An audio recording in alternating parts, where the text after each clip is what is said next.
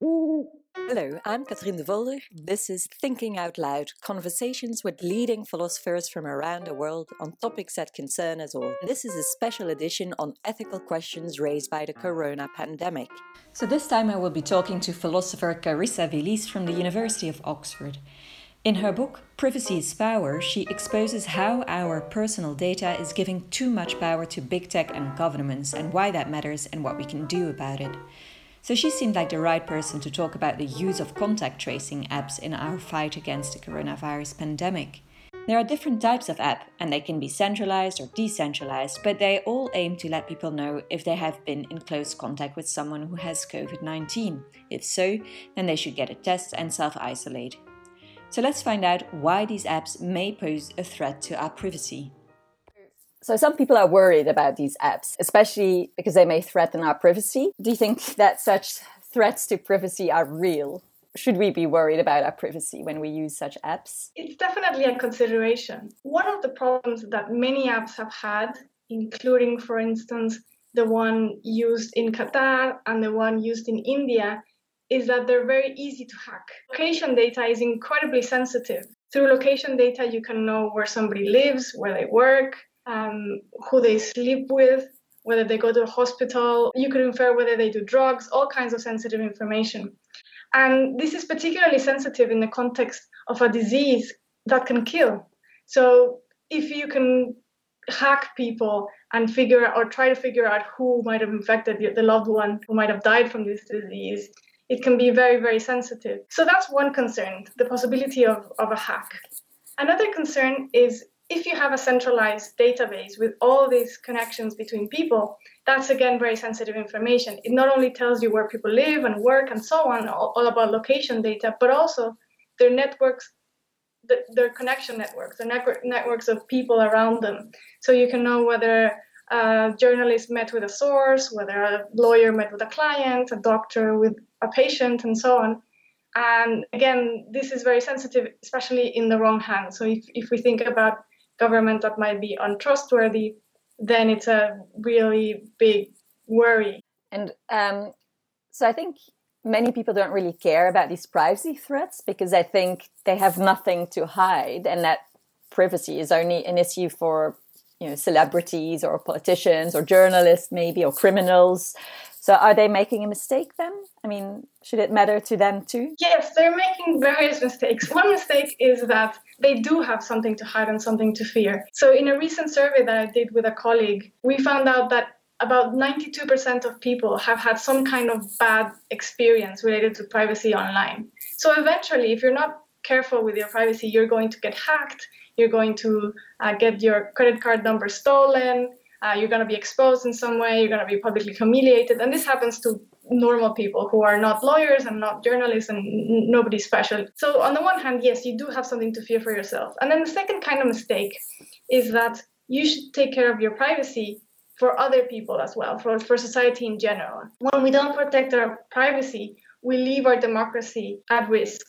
So an excellent example is Cambridge Analytica. It's like a textbook example of how knowledge is power and privacy is related to power in that way, because the more people know about you, the more they can hack you in a way, or the more they can exploit your vulnerabilities. So what happened in Cambridge Analytica was that they exploited people's psychology to build this psychological warfare tool that they could use on any voter to try to sway elections.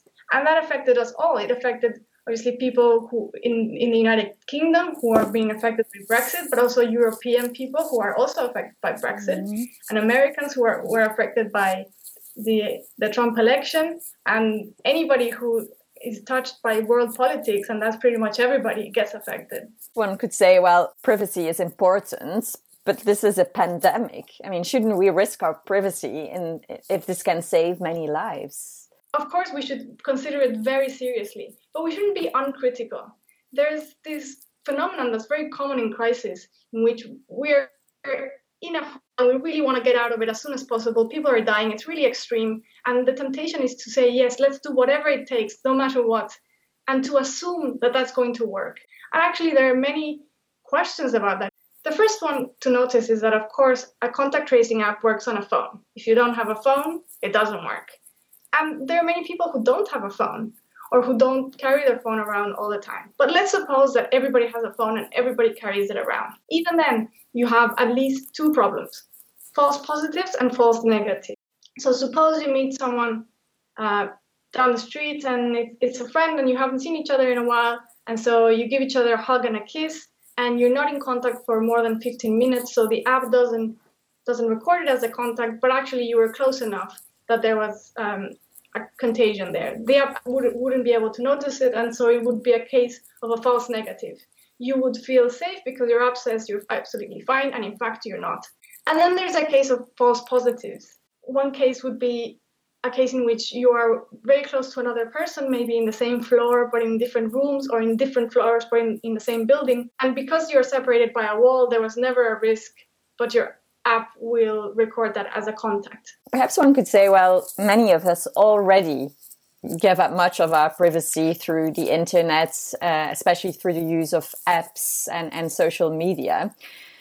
So perhaps using a track and trace app only adds a small additional risk to the risk we already take. So if that's true, the benefits of using the app can more easily outweigh, the small additional risk that comes with it.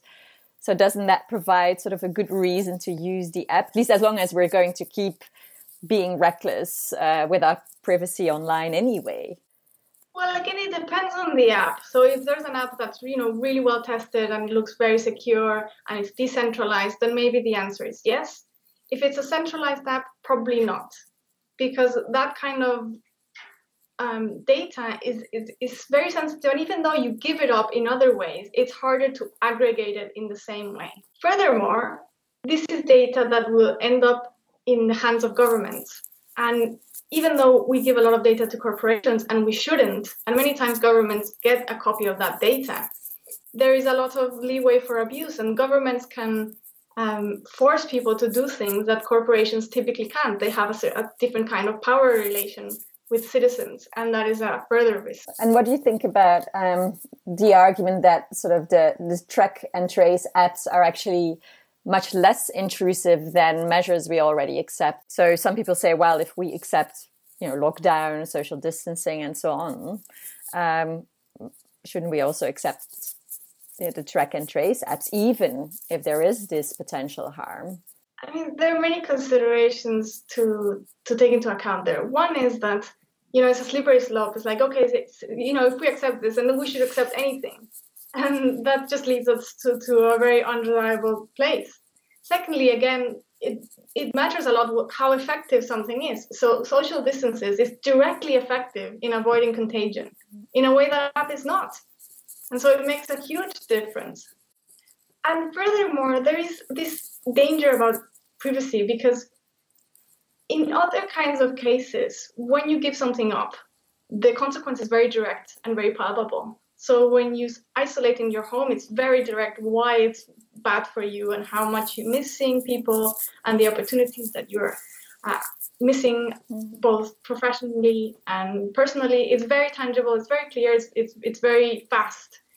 Privacy doesn't work like that. So you give up your privacy and you don't feel anything. You don't bleed. It's not hard to breathe. Your skin is not broken. There isn't a palpable feeling.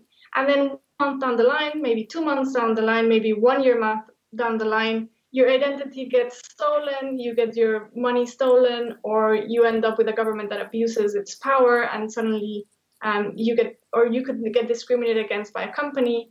Is it conceivable to have an app that is not so dangerous, or should we just not use any track and trace app at all, you think? It's conceivable. So the way to do it is, first you put all the physical conditions in place that are necessary for the app to work. So first you have to have a good program of mass testing and track and trace.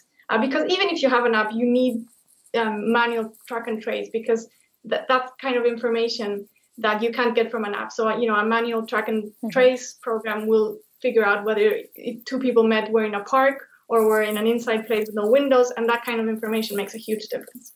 So once you have all the physical requirements in place, then you design an app that's super secure. You go to privacy experts, you talk to them, you ask for their advice, you make them test it, you go to computer scientists, you try to challenge them to hack it. And, people want to save lives. Nobody wants to be in this situation. This is horrendous. So experts will collaborate, and they have collaborated. So once you get the green light of people who say, yes, I've tested this app and I couldn't break into it. And once, a privacy expert says, I've looked at this app and it's absolutely as solid as can be, then people will get behind it. But if you do it in a disorganized fashion, you don't inform people, you don't give reasons, you design an app that is so faulty that everybody can see that it's leaking everywhere, and then it's going to be a mess. Thanks for listening to this Thinking Out Loud interview. You can also watch Thinking Out Loud videos on YouTube on the Practical Ethics channel and remain up to date via the Thinking Out Loud Facebook page.